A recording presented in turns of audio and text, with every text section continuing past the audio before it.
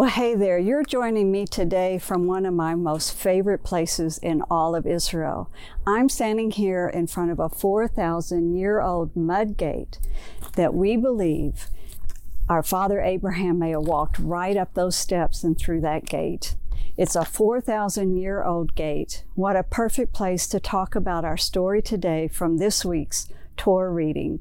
So welcome to this week's Shabbat Shalom devotional, when I seek to share just a little inspiration and bring a little peace to the close of your very busy week. You know, this week we are reading in Genesis 28, verse 10 through chapter 32, verse 3.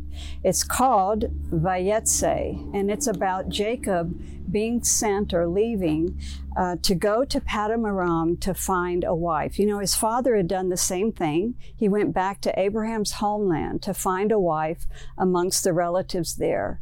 And so Jacob goes to find a wife amongst the relatives, and he meets his uncle Laban.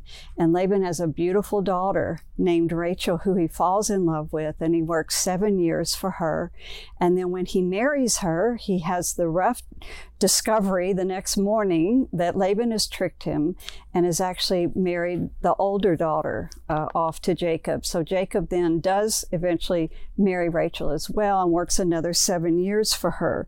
We've heard this story many times, and I'm telling the story here because we know that Jacob would have gone right through probably this area to continue going on north to Paddan Aram. Now, it may not cross right here, but it's just such a perfect setting. And as I said in the beginning, it's my favorite place. You know, coming here to Israel is when our Bible and these stories just comes alive, because we realize these aren't just mythology. These aren't just spiritual stories to give us a moral lesson. This is history. These are stories that actually took place. And through archaeology today, we're discovering all of these ancient sites that we read about in the Bible. Now, I wish I'd been here a few weeks ago. I would have talked about Abraham from here. It's when Abraham was going after his nephew Lot, who had been kidnapped and taken beyond Damascus, that Abraham came through here, and it says he came to this city. And so that's why we feel so confident. He probably entered the city and spent the night, and then the next day pursued all the way north of Damascus, where he was able to retrieve Lot. Isn't that amazing?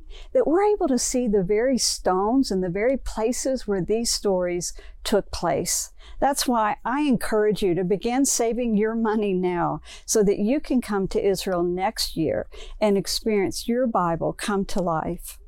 Another thing that I find so encouraging, that to know how true and accurate the Bible is in its honesty. These stories about Jacob and his trickery and all, they don't leave anything out. They don't whitewash it. It is raw honesty showing the shortfallings of the people. So these are just two reasons why we can know that our Bible is true, it is accurate, and we can base our lives on it. And with that, I wish you a Shabbat Shalom.